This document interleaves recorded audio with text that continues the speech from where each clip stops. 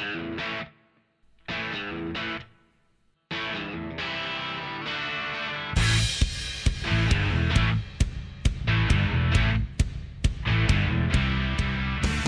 and welcome back to another episode of Free Kick, the Fantasy W podcast. I'm your host Jono, and look, let's get into our wrap of round two.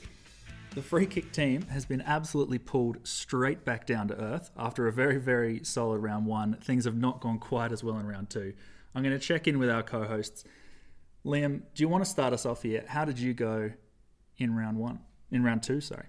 All bad. All very, very bad. Only scored a measly 985 points, a round rank of 1,500. I don't think we need specifics at that point. It's bad enough. And I've slipped exactly 200 places to 224. Yeah, it's a big loss there. First score under 1,000 for the season for you? It is, but I also did the same thing last season. Round two was an absolute stinker. I think I might have only just cracked 900 that week as well. You definitely weren't alone down there. I was actually our worst scorer for the week with a 951. Absolutely putrid there. And I've got no one to blame except myself. I think if I hadn't traded at all, I would have had about 100 extra points on field. So I think that was consistent across all of us, though, to be honest. Yeah, it was pretty atrocious. But it was good that I could, I was away this weekend up at Mount Buller, so good to head out and ski and just forget everything behind me. That was really nice. Will, we might jump over to you. How did you go for the week? You know what? I was feeling a bit down on myself, but in the end, I actually pulled through and got the highest score of the lot of us. So I got 1,078, which was better than my score last week, for a round rank of 412th, and moving up in the overall rank to 452nd. Consistency is the key, I reckon, here, and I'm slowly working my way up. Not bad. The only one of us to move up rank, I think. It's a good effort. It's a good effort. Yeah, very happy with that. Yeah. And finally, we've got Mel. Mel, you were our top-ranked coach last week. How did you back up your third-place performance? Yeah, look, I'm still top 50, which I'll take, but I've definitely slipped. I came out with a score of 1,022, so not too great, meaning my overall rank was in the thousands as well. But I'm just very thankful that I had such a good week one, because it means I'm actually still decently ranked after round two. But I think I'm going to be going some specky moves this round to hopefully keep me up there. It does show that, once again, there's not many points between the ranks, because there's only 50 points between you and my score, and that's 600 round rank. Yeah. Anyone's game. It's very early. Very early times. A fifth of the way through. Absolutely. We also have our Free Kickers team, which has come in and outscored me this week, which is not a great feeling. Yeah. 978. And look, a lot of that came down to the Hawks captain, Tilly Lucas-Rod, scoring 120 plus for them. So, if I have to lose to the Free Kick team, I'm happy for that to be the reason why. If you wanted to keep your rank, it seems as if par this week was around 1,050. I think if you were in a 100th spot last week and you were hoping to stay in a 100th spot this week, you needed to score 1,067 points to do so. So I think only Will is the one who topped that this week. Woo, so above par. Hold on there. Huzzah. For everyone out there, you're currently looking to chase down the Gorn Stars sitting in that 100th spot marker. So good luck holding on to that. And congratulations to Conti Roll, who's currently sitting in first place at a very nice score for the week. All right, let's jump into who got our plus threes and minus threes for us this week. Liam, do you want to start us off? Who's your plus three for the round? My plus three goes to the one and the only, and I think for the second week in a row, Piggy Parker. Elise Parker coming out against a pretty tough to score against Brisbane and just deciding that she wanted the ball more than everybody else. It was a treat to watch. Yeah, I think Parker was an absolute unit on the weekend. Just all those cheap kick marks. She runs so hard for them, and I love to see it. On the other side of things, who was your negative three? It was one of the players that I was tossing up trading last week, and that's Georgia Patrikios, coming off a 70 score against an expansion side on a pretty horrendous ground to try and score on. And with what looked like a decent enough roll, I held, knowing that there was still a lot of value potentially there. And then she serves up a stinky score in the 50s. Did not look like she was really up for the contest in a game that was, by the second half, just a cakewalk for St Kilda. They were just everywhere, all over the top of Hawthorn, and Georgia had no part of it. Yeah, you really expect better, because a lot of the other Saints midfielders were getting a lot of it as well. So pretty disappointing there. Mel, how about yourself? So I gave my +3 to Tani White. So I brought her in last round, and I'm really glad I did because I loved her. I loved watching her in season 6. Loved having her on the pod in the off season, and was really happy that I brought her into my team, mostly because I just get so much excitement out of watching her. The reason why she's got my +3 is because she was one of the only ones that did over 100 in round 1 and actually backed it up with a decent score in round 2. So her getting a 92 in round 2 and Parker 126 in round 2 were the only ones that really impressed 2 weeks in a row, because you've got your Hoskins that was disappointing on 49, McAvoy on 42, Maloney on 29. So I'm actually really glad that out of the high performers in round 1, I feel like I picked the right one at least for now. Who did you not enjoy watching this week, and who was your -3? Yeah, so it's got to go to Carney, because when I was making my team initially, I was tossing up, do I go Schleicher, do I go Carney? I went Carney, and I'm starting to think I picked the wrong player because she's not doing so well, and I also, really enjoy Schleicher, so I picked the player I liked watching a slightly less on field, and I think that karma's coming back to bite me, so not sure what I'm going to do with her this week, but yeah, not loving it. Yeah, that early season concussion really did a number on a lot of coaches. Will, how about yourself? Your +3s and -3s for the round?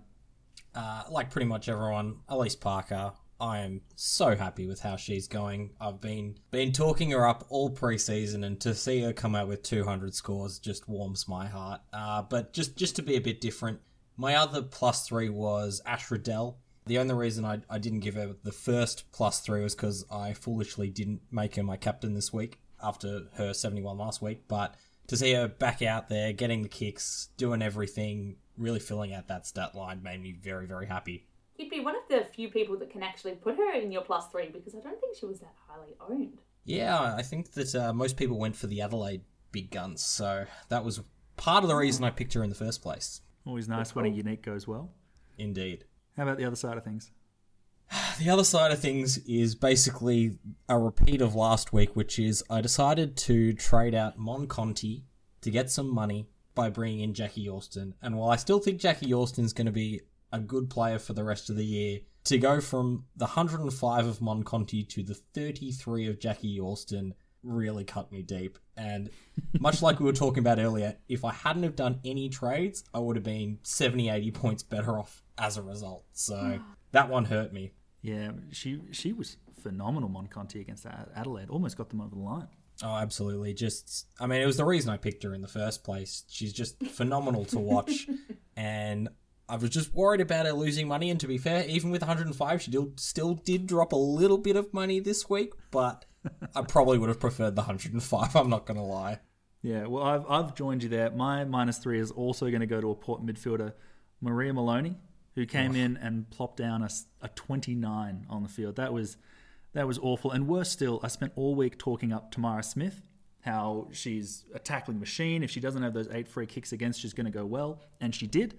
But I put her on the bench because I brought Maria Maloney into my team. I reckon you're not going to be alone there with Maria Maloney. I think she was one of the most traded in players this week, so a lot of disappointed coaches there. We're going to have a big discussion about the Port Adelaide team a little bit later on. On the other side of things, I mean, I'm not going to keep harping on about Elise Parker, so I might switch my +3 this week over to Jazz Garner.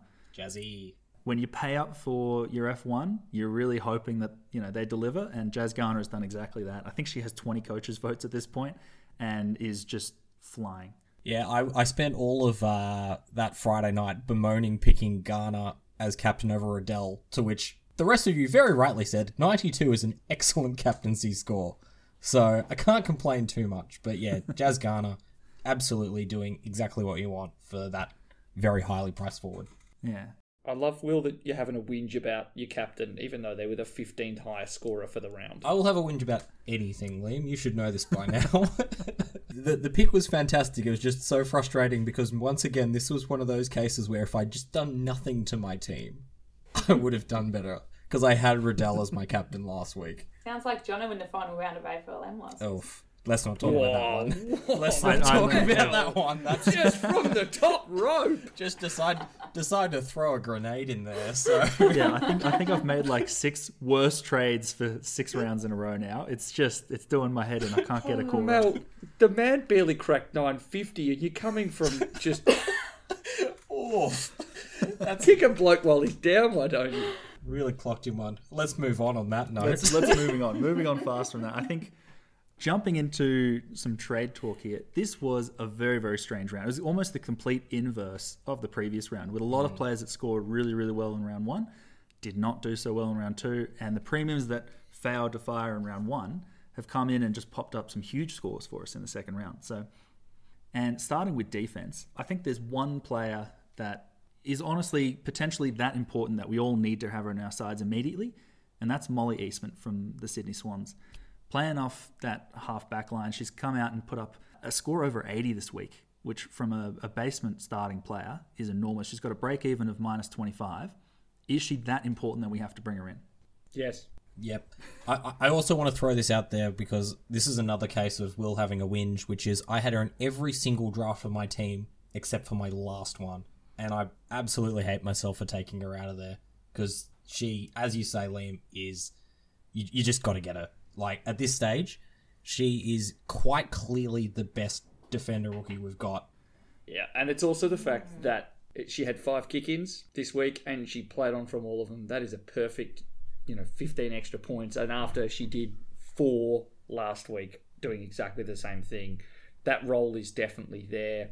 She's clearly the player that City want to have the ball coming out of the back. And then it doesn't go much further outside of that and then come straight back in. So she's just been everywhere in those first 2 weeks. And it isn't against 2 particularly dominant sides either, I anticipate. It's something that will continue. The role certainly feels a lot safer than a few of the other highly traded rookies from last week. Isla Sheeran's gone from a 73 down to a 29. Oh, it's been a bit painful there. 26, in fact. 26 even. Oof. Well, look, my question here is, who are you moving on from a defensive rookie to bring in? Because last week, I thought Erica O'Shea, not the player that you want on your team. She's done very, very poorly with a 17. Traded her out for Isla Sheeran. And then she's gone out and put up a score over 50. So who are we actually comfortable moving on? Just to go back, I'm actually just going to take the opposite stance here because I feel like I didn't jump on the Maria Maloney train last week when everyone was like, absolute must-have. Her ownership went up almost 14% last week off the back of that one game. If Eastman does the same thing and then potentially flops, yeah, she's got that cash gen option, but she's already quite highly owned. She's going to be even more highly owned, and then potentially knock out half of the league. So at the moment, not actually planning on doing that. I might regret that later, and I'll do it the week after. But I'm interested by the fact that you think that not bringing her in is this potentially the safer option in case she flops, because if you bring her in and she flops, everyone flops with you and makes money doing it. Yeah, exactly. She literally has to just play and she makes money. She doesn't have to touch the ball. But if she plays and she plays well and you haven't brought her in and everyone else has, then they're taking off in terms of cash generation way beyond you. So I would have thought the risk is that you fail with the rest of the comp or get an amazing player rather than everyone else gets an amazing player and you get nothing. The only thing I'm going to say to support Mel here is that I am planning on bringing her in, and that's usually a bad sign. So that's what we'll see. I guess something that I think, Jono, you're about to get to is who are you going to take her to, who are you going to get out of your team to bring her in? And there's been some players this week that we've all sort of got in our teams that are prime candidates to move to Molly Eastman. So do you want to talk about that, Jono? I think I'm very uncomfortable moving on a lot of rookie defenders at the moment. Some have scored well in one week and poorly in the other. And I suppose the question is, which way are they going to fall? So take Erica O'Shea as the example here. In the first round, North just destroyed the Gold Coast Suns, and the ball barely was in their back half, so she didn't touch it at all. Next week, they play Melbourne Demons. They're a very highly contested game. Balls come up and down, and she actually looked fantastic. She's an amazing tackler for her size, and I think if I hadn't traded her out, I would be very happy with her right now. Yeah, basically the opposite of Vicky Wall, where she looked super in the forward line for North, but when the ball wasn't down there as much against Melbourne, struggled a bit. So there's probably some underperforming players in that middle price bracket that you'd probably be more comfortable with. An example of that is Meg McDonald, who she's started the year quite well. The reason she didn't score against Freo was the ball was just not down there at all for pretty much the entire game. So it's a player like that if you think I've probably done my dash with that, kind of what we were saying last week with moving down Casey Sheriff to Libby Birch last year, do you think you've earned a couple of easy money from a mid-pricer that you think you can get better value out of Eastman? I think that's not a bad idea. And unfortunately for you, Jono, as both a Hawk supporter and possibly her biggest supporter, there's a really big one in that Hawthorn backline that I think you're going to have to move on to possibly Eastman. Well, there's a few underperforming defenders across the board, quite frankly, but the one here, Lou Stevenson, unfortunately did an ankle injury very early on in that first quarter, only put up the score of 3. And gave away a free kick on it as well. Ouch. So the question is, if you've got Emma Carney or Meg McDonald or Lou Stevenson, are you moving them on? And if you are, where are you going? Starting with Lou Stevenson, have to trade. Meg McDonald, are we trading or spading here? I'm currently trading just because of the way I'm working the rest of my structures, but I think she's one that you can spade. I think that she'll probably be better against some more difficult opponents in the coming weeks. But if you do decide to move her on, I don't think it's the worst decision. I don't think there's a huge amount of money to be made for Meg McDonald. I think you can afford to spade Meg McDonald, if only because they're going to hit North Melbourne and Geelong in the next 2 weeks.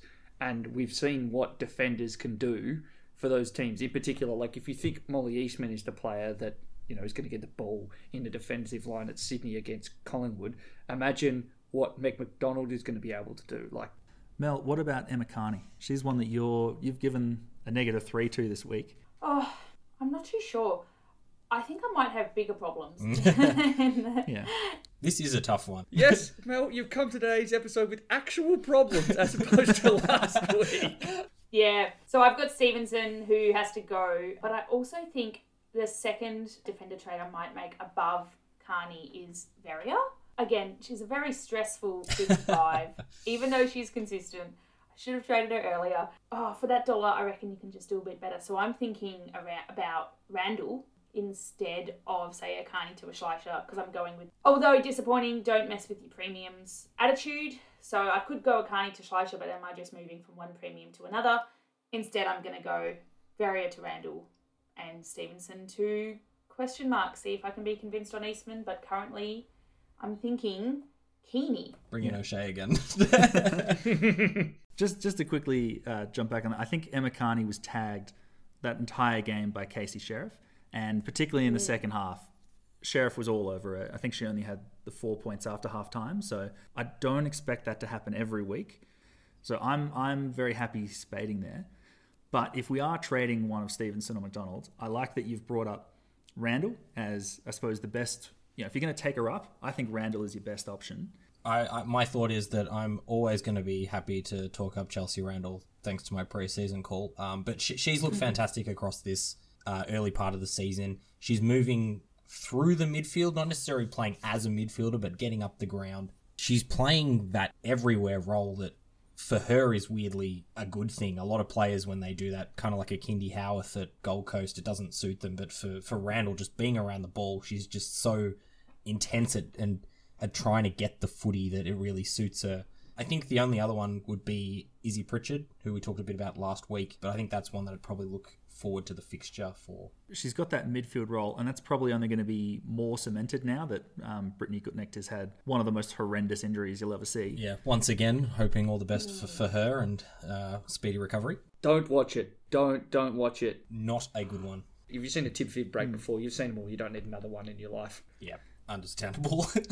Just quickly on Pritchard, still only about 2% owned, so bit of uniqueness there if you are looking to move Pritchard, but I'm always going to talk up Ruby Schleicher. I talked her up all of last season, I've talked her up all of this year, and I think she's quite clearly the best defensive option you can get. I think that if you can pay up for her now, you're not going to be worse off, but I also think she is a player that is probably going to stay around the same price for most of the year, meaning that if you can't get her now, you can go get her later. She's one of the only players I've seen where her price stat is 81 and her break-even is 81. Yeah. So she's just... Yeah, I think she's going to pretty consistently pump out scores between 70 and 90 this year, which is going to put her in the top, if not the top defenders. So I think the problem with trying to bring her in this week is that it probably requires 2 fairly substantial downgrades to either take a mid-price defender up as compared to trying to take Emma Carney up. If you can't afford to go up, then we're going down, right? We're bringing in the value rookies here. I think 3 of us agree that Molly Eastman is your pick, but we've got one dissenting member, and it's one that I think I need to apologise to as well. I cut a whole 5-minute segment on Alex Ballard last weekend from Mel. Mel, why don't you re-pitch us Alex Ballard?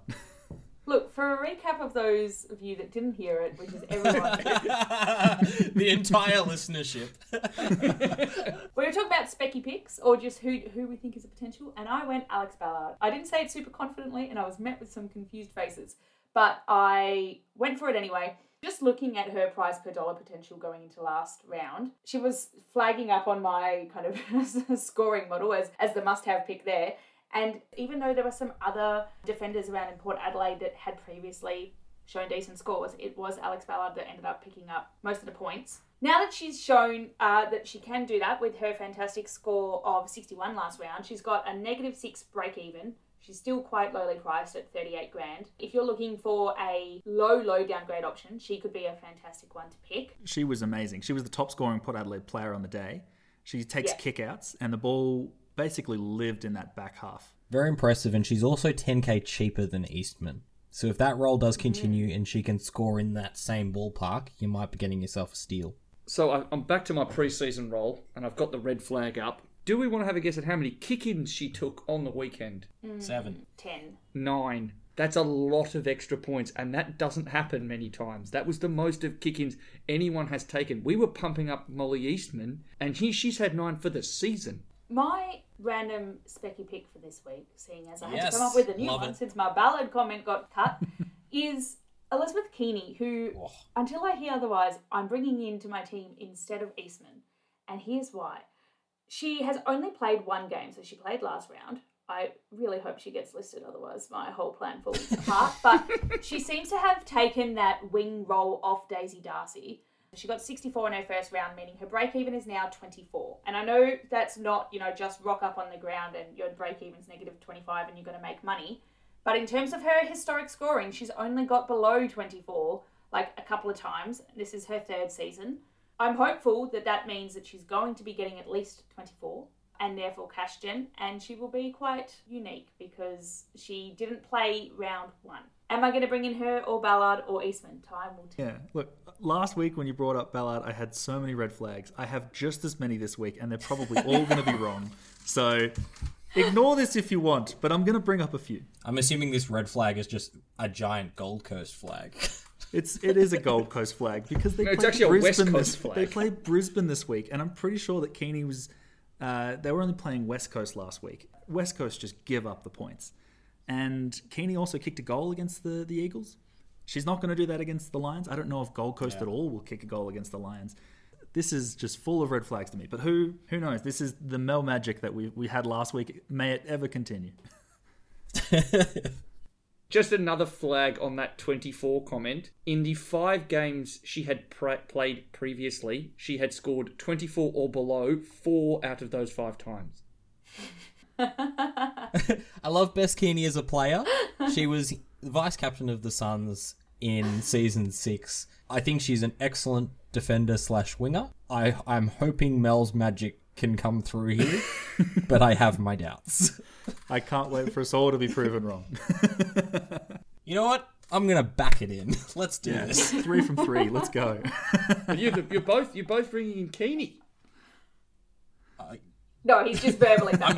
He's definitely verbally not doing I'm it. verbally backing her in. I barely back myself in, Liam. So Okay, moving on. Yeah, let's move on to the midfield because this was the return of the back your premiums. Don't trade premium. every year, every single bloody year, I do it. It always hurts me, and it just I have no words for how much I hate it. I knew Mon Conti was going to be great. That's why I picked her. And then when she scored 1 poor score, I'm like, well, see you later. And lo and behold, she scores 100 the week after. Will, do you remember the chat we had about this time last week where I said, why don't you just listen to yourself say to your future self why you're a bad coach and why the hindsight pick was correct. I told you that past me was going to tell future me that future me was an idiot, and I was right. because he was right. I just love a Specky too much, I think. I think that's the biggest problem for me. But yes, back your premiums, especially in the midfield, because one poor game does not a season make. Pretty much all of our premiums managed to fire last week. My question is on the flip side of things. We've looked at a lot of value players to come in last week, and a lot of them have really failed to fire. You've got Jackie Yorston coming in with a 33, Maria Maloney with a 29. These were two of the top 5 most traded in players for the round. Look, if you have brought in, let's say, a Sarah Hosking, one of these 2 Port Adelaide mids, or someone that had fired in the first round and has failed now, are we backing them in for another week, or are we just immediately backflipping on our decision there? If we go back to something you said earlier in the strategy episode around how our trades would be broken down, the fact that we only had 30 of them, I feel like backflipping wasn't a dedicated portion of our trades. We did get 6 fix-up trades. Mel, 90% of my trades are backflips, so... and that's why I wasn't on the strategy episode. Your first 2 rounds, I think we're still in the fix-up, get your team to where you want it to be.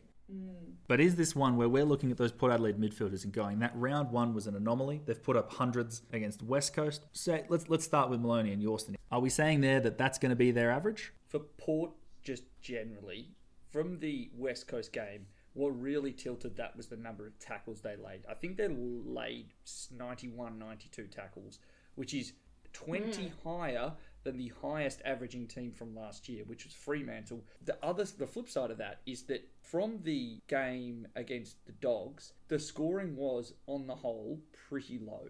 I think that really impacted the ability for Maloney and Yorston to kind of push to that 50, which you kind of would have felt like, oh, maybe I didn't fail too much. I think basically what this has shown is that between these 2 games, it's probably averaged out to what we can expect from these 2. They're both averaging around about that 60 mark. In terms of do you back them in, I don't see any particular reason why you can't back them in. But I think we do need to temper the expectations after that round 1, because I think a few people did going, oh, Maloney and Yorston, they're going to average 80 to 90, and I think that was always an unrealistic thing. But regardless, these 2 are still going to make money. If you, for whatever reason, did have someone that you were willing to trade out in your midfield, or just going for a general restructure for whatever reason, who are the targets that you'd want to bring in the midfield? I think there's a few lower price premiums that are still providing a little bit of value. Elise Parker is probably now just edging towards the genuine upgrade as opposed to middle tier. So if you're trying to get her in, now's probably your last chance before you really have to pay up. Another one who scored really, really well this weekend was Ellie Drennan. We know she can go really big. Got a tougher fixture coming up though, Brisbane this week, but priced at around that 85 mark could be an interesting unique pick. I'm not actually too worried about Drennan playing the Brisbane Lions, just because she plays a very similar role as what Elise Parker did, and Parker just came out and put up 126 against them. Yeah, true. It's more the outside players that I'd be a bit more worried by. True. She does have that ability to play both inside and out, so I think she's as likely as any player to put up a good score against Brisbane. You can go for a few of the lower priced options in Nina Morrison, who's not playing the most fantasy-friendly role, but Geelong are scoring pretty well at the moment. And Jono's basically made me say this one because this is the one I've been super keen on, is Michaela Cowan from Collingwood. Priced at 70, scored an 80 this week in her first game back from an ankle injury. Currently owned by 0.1%, so a very unique pick. So one I'm certainly considering if I do want to go Yorston to a higher value player. Conti's also looking pretty good. Conti always looks pretty good. I will say that. Hang on. Did we just do a segment saying, probably don't need to trade them out, they're probably just going to average what they need to average? And Will's like, I'm really subscribed to the theory, like Jackie Yorston, she's averaging about 68 over these 2 games. Like that's probably what we reasonably could have expected for the season. She's out. Look, I think that you can possibly get up to from one of those 2 to a good premium, or if you think a player like a Drennan or a Michaela Cowan is the one for you, sure, do it. But Maloney and Yorston are going to keep making money, so I don't think you can go wrong with keeping those 2 in your team, even after the weekend that they had. Yeah, I do very much like the Michaela Cowan pick, and I'm glad that we've made you say it. There are no secrets on this podcast. Just before we move on, is Elise Parker a must-have, given in her next 3 games, she will hit Sydney, and then she moves on to West Coast. I mean, I thought Elise Parker was a must-have at the start of the season, personally. That's how keen I was on having her in my team. So if you can get her in at this stage, I think it's definitely worthwhile. But kind of like what we were saying about Slisher in that back line, moving around the money in that midfield's going to be tricky. We haven't really made enough money. You could go up from a Patrikios, who is Oh, one of the for most sure. highly owned players. That's just over 30k that you'd need to find from somewhere. And I think that's probably the only play. Unless you've got someone else in that price range, I think anything below a Patrikios, you're going to struggle to make the money up there. I think it's almost, you're going to be trading to bottom price players in the hope that they play later. I'm surprised that Patrikios is still, as of right now, 32.7% owned. I definitely thought she would have been a very high trade-out target after last week. She just wasn't the biggest problem. I think the thing about it was her first game back in a while. She was coming up against Hawthorn. It was the sort of thing where, like, you know what, a 70 in your first game back after missing a season, that's probably okay. I can definitely understand why a lot of people did hold her. It just hasn't quite worked out in this instance. Yeah, so if you got it, then absolutely trade. Yeah, if you can get her up to Parker, I like the play. I don't believe in the concept of a must-have in your midfield just because there are so many good options around, but I'm definitely a believer in trading that up. On the flip side, though, this is for the people who are in the situation where they can take Patrikios up, and that's 30k that a lot of coaches might not have. Let's say you wanted to take someone else down. Who are we looking at?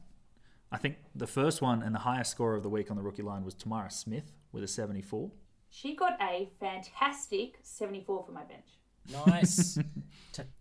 She did literally the same for me. You know what? I'm very happy because this is basically what's got me over the line this week is that I didn't pick the fantastic bench and I picked the right players on field. So, Tam Smith, Would you look at that? come on down. Rookie roulette spinning its wheel once again. Ugh. I think after Smith, you've still got Abby Darrick. Very important pick. I think there's nothing to suggest that she won't keep scoring well, particularly given that Port's midfield really struggled to get a hold of it at all. The last one, I think, for me was Keely Skepper, who came in for Carlton this week. Probably a really good one if you do already have Tamara Smith and Darrick last week because she played her first game this week, so a little bit cheaper at 38 grand. So one that you can probably move sideways to or a little bit down to. I think the problem with Keely Skepper is that she's playing a predominantly forward role. It just so happened that in the second and third quarters, there was just a whole lot of ball pinging around Carlton's half-forward line, which definitely helped and kind of dragged down the scores of some of Carlton's midfielders. I think the player that probably had a better role was someone like Hannah Stewart or Jeff Sedgenary, who still looks to be in and around the centre of that game, even if she is sitting a little bit behind. Actually, the one who I said no to last week, I'm very happy to turn around on is actually Imogen Evans. With Michaela Cann coming back in, I thought she would lose that midfield scoring ability, but still managed to put up a very good score. So she's also another one that you can consider. There's a lot of lowly priced or were rookies in the midfield that have seriously negative break-evens after 2 rounds already. So there's a lot of cash gem potential there. I would just say that Abby Darrick and Hannah Stewart are both between 34 and 38% owned. I feel like the trade there might already be done for a lot of people. So good to see you throwing out some additional names. If you haven't got Hannah Stewart in particular, I would not be jumping on. She's done that against 2 expansion sides and coming up against a little bit of a tougher run now. Look, we might move on here to rucks. And, geez, our ruck lineups are just taking a beating. Goodness me. Crumbling. For those who haven't heard, Tamara Luke has gone down on 1. She didn't, what we believe, not yet confirmed at the time of recording, to be an ACL in the first minute or so of the game, which means that between Tamara Luke, Fleur Davies, Georgia Borg, I reckon at least half the comp is going to be carrying someone who is not going to be active for the rest of the season. Is it a priority to trade them out, or is it a potential that we look to an early utility loophole? Woohoo! That was going to be my suggestion. I'm not going to talk to the utility loophole, but for me at the moment, I would actually say no, it's not a priority trade simply because I would be waiting for another playing ruck to come along from the basement prices. I don't think there's a whole lot of point at this stage moving Tamara Luke sideways for a little bit of money up. I think at this stage you've probably got bigger issues elsewhere that probably need addressing. I think that having someone earning you 0 cash after round 2 is a big problem. We saw last year that once you downgraded one of your rookie rucks down to someone else who started, you still had time for them to make 3 weeks worth of cash. And I still see there being value in Cambridge McCormack, if only because there is no one else at GWS to take her ruck minutes. Versus the Wales twins. The Wales twins are both splitting substantially with other rucks and are getting physically dominated. That's a must for me. I don't think you can start planning for the loophole after round 2. I don't think there's any doubt whether Cambridge McCormack is going to come in and score decently for your R2.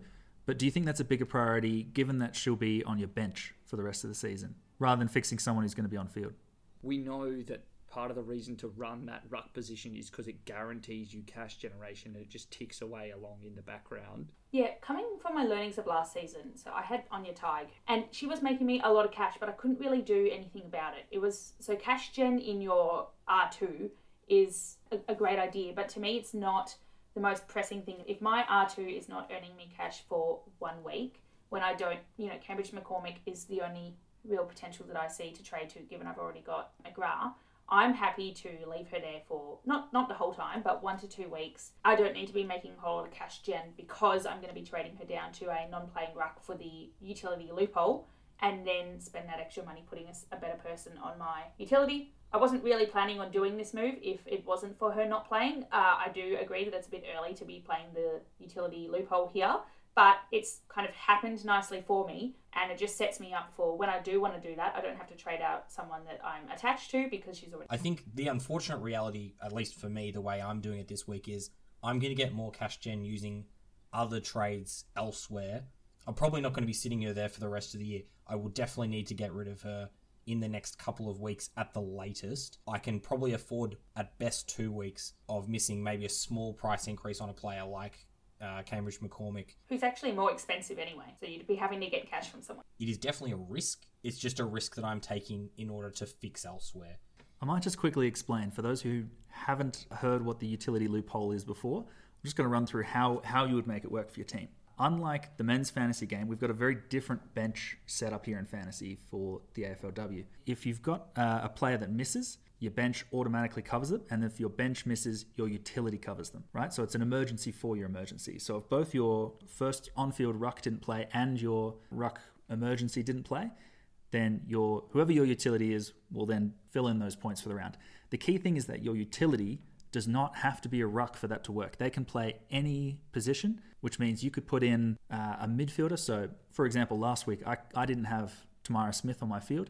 I could put Tamara Smith in my utility and play her as my ruck if I had non-playing rucks. Obviously, it's a risk because you're generating a lot less cash. Much like last year, your ruck could come on last minute and it would cost me so many points because they score a 7 or something like that. Was that a Talia Gillard, I believe? Yeah, you really want to pick a non-playing ruck that is not Gee, that playing. was hard. Hey, Fleur Davies is an option.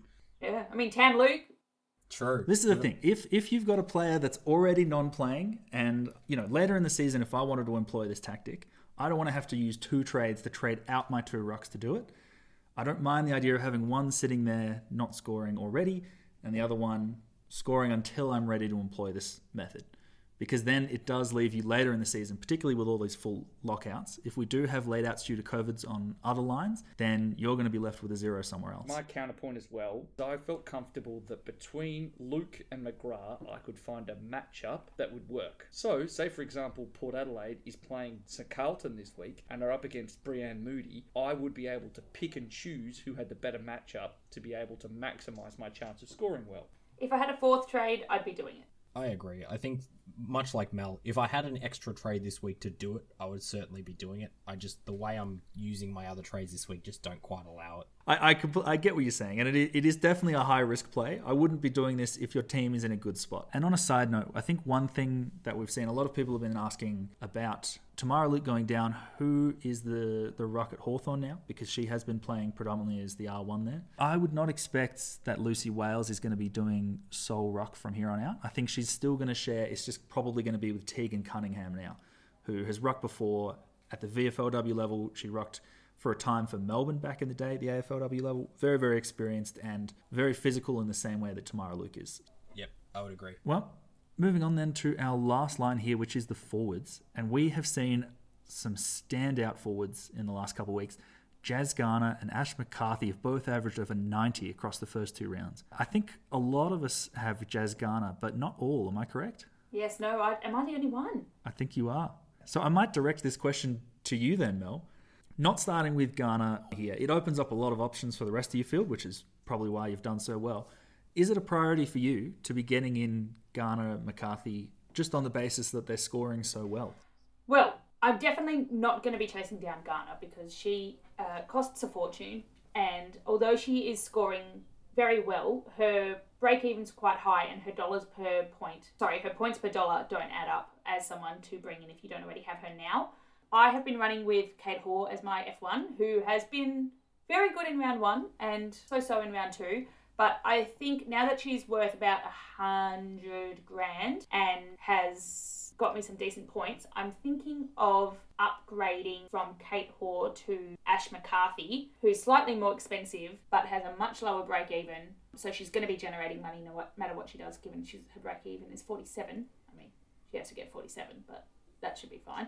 That's a nice little clip there for next week. And she's running off a season average of 92, which is the same season average as Jazz Garner, even though she costs about $40,000 less. So I am going to be upgrading my F1 this round, but it's not going to be to Garner. I think if you started with her, fantastic. And I said in the forwards app before we started, if you don't start with her, she's probably going to run away from you and you're not going to be able to get her later. That's what's happened here, but I'm not spewing about it. Quick question for you here. You're jumping off Kate Hoare, and she is the 6th highest averaging forward right now.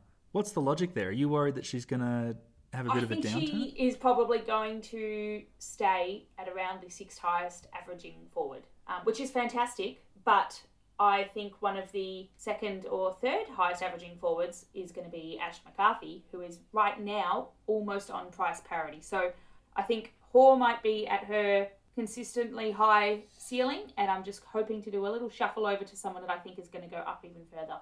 And we spoke about this when we were doing the forwards app around, Garner's obviously the top 1. How do those other numbers play around? And my suspicion is that Hoare drops and McCarthy goes up. You switch across to McCarthy for the role. She's playing as a pure midfielder, whereas Kate Hoare is just that pinch mid. It's also exciting to see that even if Ash McCarthy does play the traditionally non-friendly tagger role, she can also score very well. Absolutely. And a very comfortable fixture coming up. I think we've got Essendon, GWS and Fremantle in the next 3. Oh, and Hawthorn after that. West Coast have such an easy schedule. The problem is that just at some point, I just don't think they're very good. How do we feel, Jono, about our teams being included in the easy fixture lineup? I think that you should be more disappointed with that, Mel, given you made a prelim last year. Jono sort of went in with a little bit of expectation on it, but Freo's just fallen off a cliff. No words, just a sigh. Speaking of, I'd like to thank the Fremantle Dockers for the game on the weekend to get my team Geelong to top of the ladder. So that's the biggest percentage boost you'll ever get against the team that scored 1. Jeez. Look, I'm right there with you, Mo. I have to say, I was really hopeful after, 23 rounds of the men's where everyone just talks, stream mids against Hawthorn. And now it's happening exactly the same. It's just another 10 weeks to push through. Except the one mid that we needed to fire this week in Georgia Patrikios, we're like, oh yeah, we've got to keep her one more week. Stream mids against Hawthorn. This is the way to go. Flop.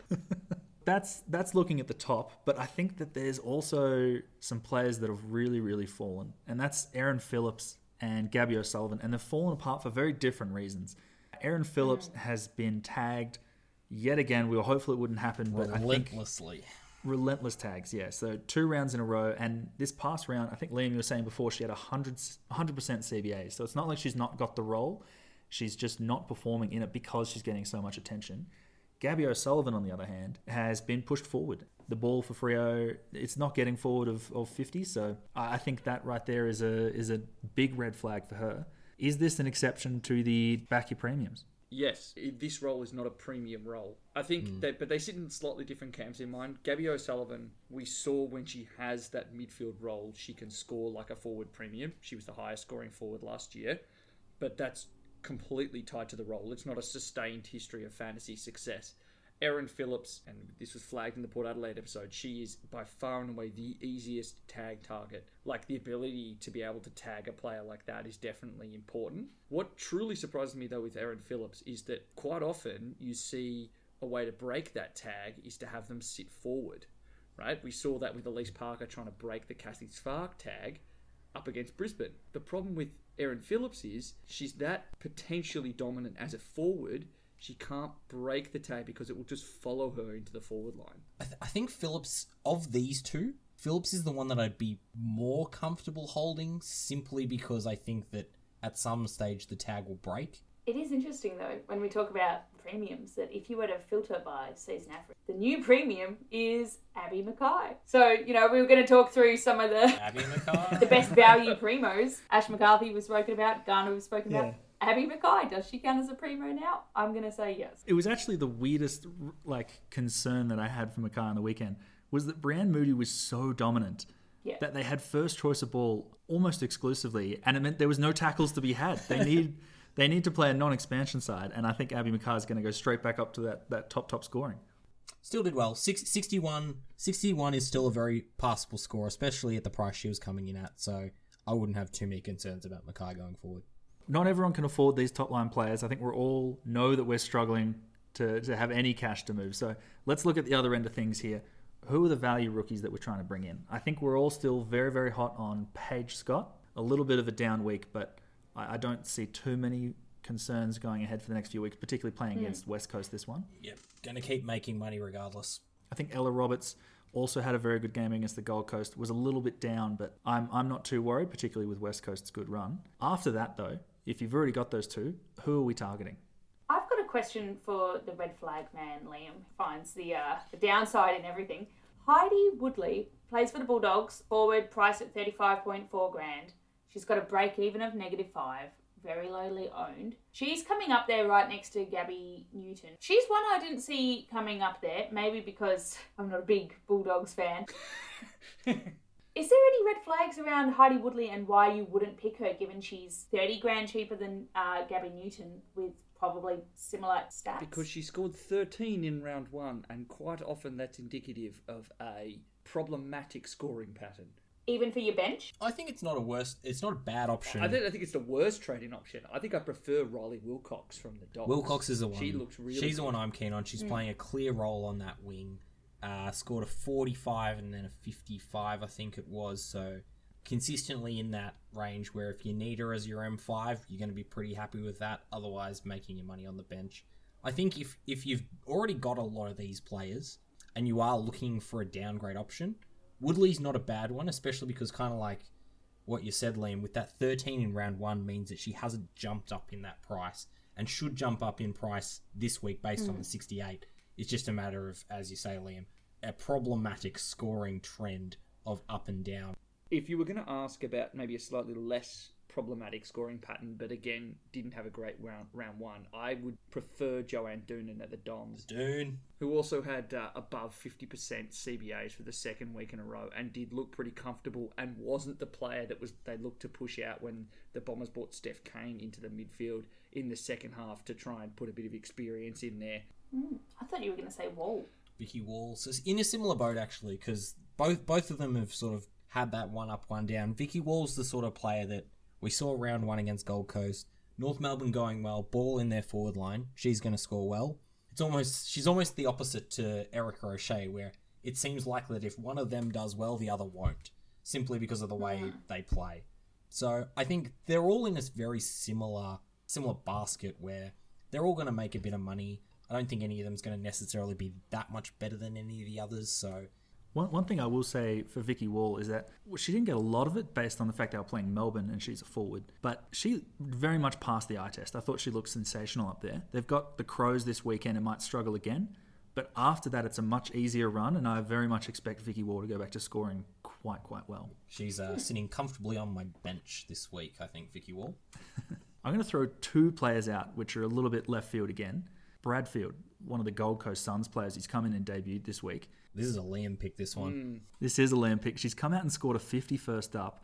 And the key thing is that she was getting into that midfield rotation for the Suns. One thing to note about this game, Jamie Stanton went down very, very early.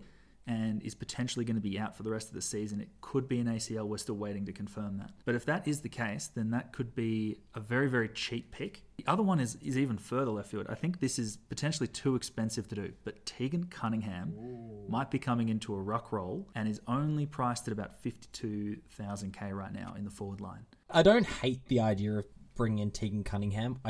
I still think that that's probably too expensive at this stage. I think that's more of a sideways than a downgrade. Yeah, it's one to watch this week because she still does have a break-even of about 23, which is too high. But if she goes well this week and gets the role we expect, I'm very keen for her next week. I think we're also kind of forgetting Lauren Tachimai-Zagetti. She, again, hit a 43. She also got some very, very tough free kicks against. She still looks very good, has a break-even of 2. Is the most consistent Sydney midfielder at the moment. I would still be considering Zagetti over basically everyone that we've already mentioned. Well, I might move us on then to some captain choices because last week our captains did very, very well for us. I think number 1 captain choice, Anne Hatchard, has gone in the top 10 scorers for the round 2 weeks in a row now. The top 10 captains, they would have averaged about 98, 97, something like that, which is very, very solid. Liam, who are you thinking of making your number 1 captain choice this week? After she failed to make the top 10 last week, because I didn't know that she had this in her, I'm going to say that Elise Parker up against Sydney at the SCG, so not North Sydney Oval. I love this one. Yeah, no, it's a great pick. And that's the first time that Parker has ever played the Lions and not been tagged. It's happened 3 other occasions and Kathy Spark has tagged her every single time. And she dominated. So I like this pick coming in again. Yeah, she'll be my captain this week. All right, let's jump into some listener questions. The most commonly asked about player was Patrikios. First one here from Ben. Do you think Patrikios with an average of 63 is worth trading for McCarthy up forward, averaging just under 92? Geez, if you can do it, absolutely. Swing that one. Ash McCarthy definitely looks the goods at the moment. Injury replacements. I think we've talked about who to bring in for the injured Stevenson, but if you only had 35k to play with, who would you bring in for the injured Lou Stevenson? Oh, that's a great question. Thinking music on now. I think the best option just for her low break even is someone that we advocated for trading out last week, and that's Erica O'Shea. Come on down. For that sort of money, she's just about the only one. Yeah, she has a break even of 2.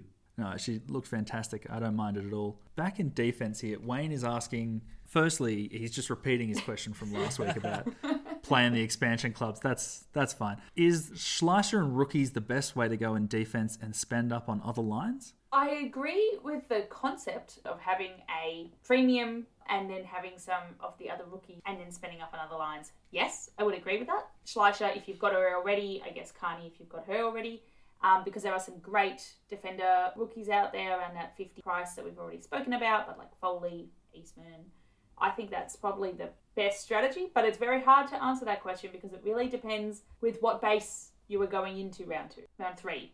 But we're on board with the theory here. That's the key thing. I'm a little bit skeptical of the theory in defence because I just don't know if there's enough rookies that can score you enough points. I just think you just can be playing a little bit too much whack-a-mole. Yeah, I think I agree with Liam on this one. I think in theory it's a nice idea, but I don't think it will pay off in the long term. I love some dissenting opinions.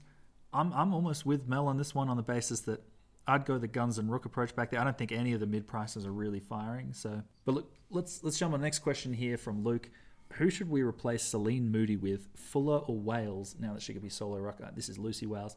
I think Moody to me seems a low priority to trade out just on the basis they've got a good run coming up, but we will need to trade her at some point. We talked a bit about how Cunningham will probably come in, so I don't think that that's probably the play. Moody to Fuller is something that I'm very strongly considering this week. Fuller has come out and started scoring very, very well, so her break even, I don't have it in front of me, but is very low.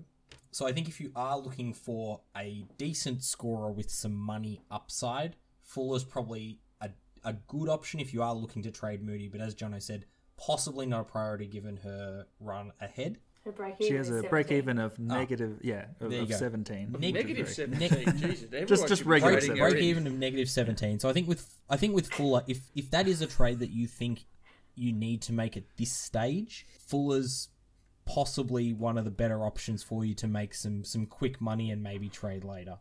Her break-even is 17, not negative 17. That was just Jono saying it incorrectly and then me You being heard a it. smartass. Your point holds, but not that You heard it strongly. here first. Olivia Fuller's break-even is negative 300. Yep. For those of you that don't have Magic Up, no need. Just listen to Will. It's not magic up, it's making Yep. it up. I'm happy to make it up. I didn't even say that I had it in front of me. I was just saying she was a good money-making option, so... Next question here from Jake. Is Ella Heads an option in defence? Seems like she's taken the kick-ins and has a real crack, passes the eye test. She would be on field instead of Kennedy. Look, this is one that's kind of frustrating because she does take a good share of the kick-ins, not all of them, but a good share. She looks fantastic. She's actually not listed as a defender, though. She is listed as a midfielder. And there are potentially better midfield options for us. I think if it was up to me, I would have Smith and Darrick ahead any day of the week, but there's probably a few other options there. Bridie, Kennedy, Liam, trade or spade? She's a trade. This is an instance where I think the process was correct, just wasn't filled by Bridie Kennedy. No, I think that's fair. Like, giving her another week wasn't the worst option. It just hasn't quite panned out in this case. So I think if you still do have Bridie Kennedy, she's definitely one that you could be looking to move on.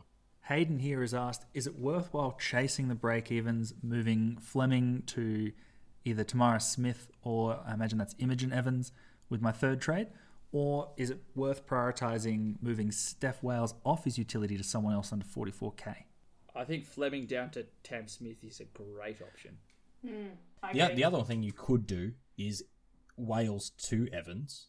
Evans is under 44k, yeah. I think those are your two options. Smith, I think, is the higher priority. I would go for Smith.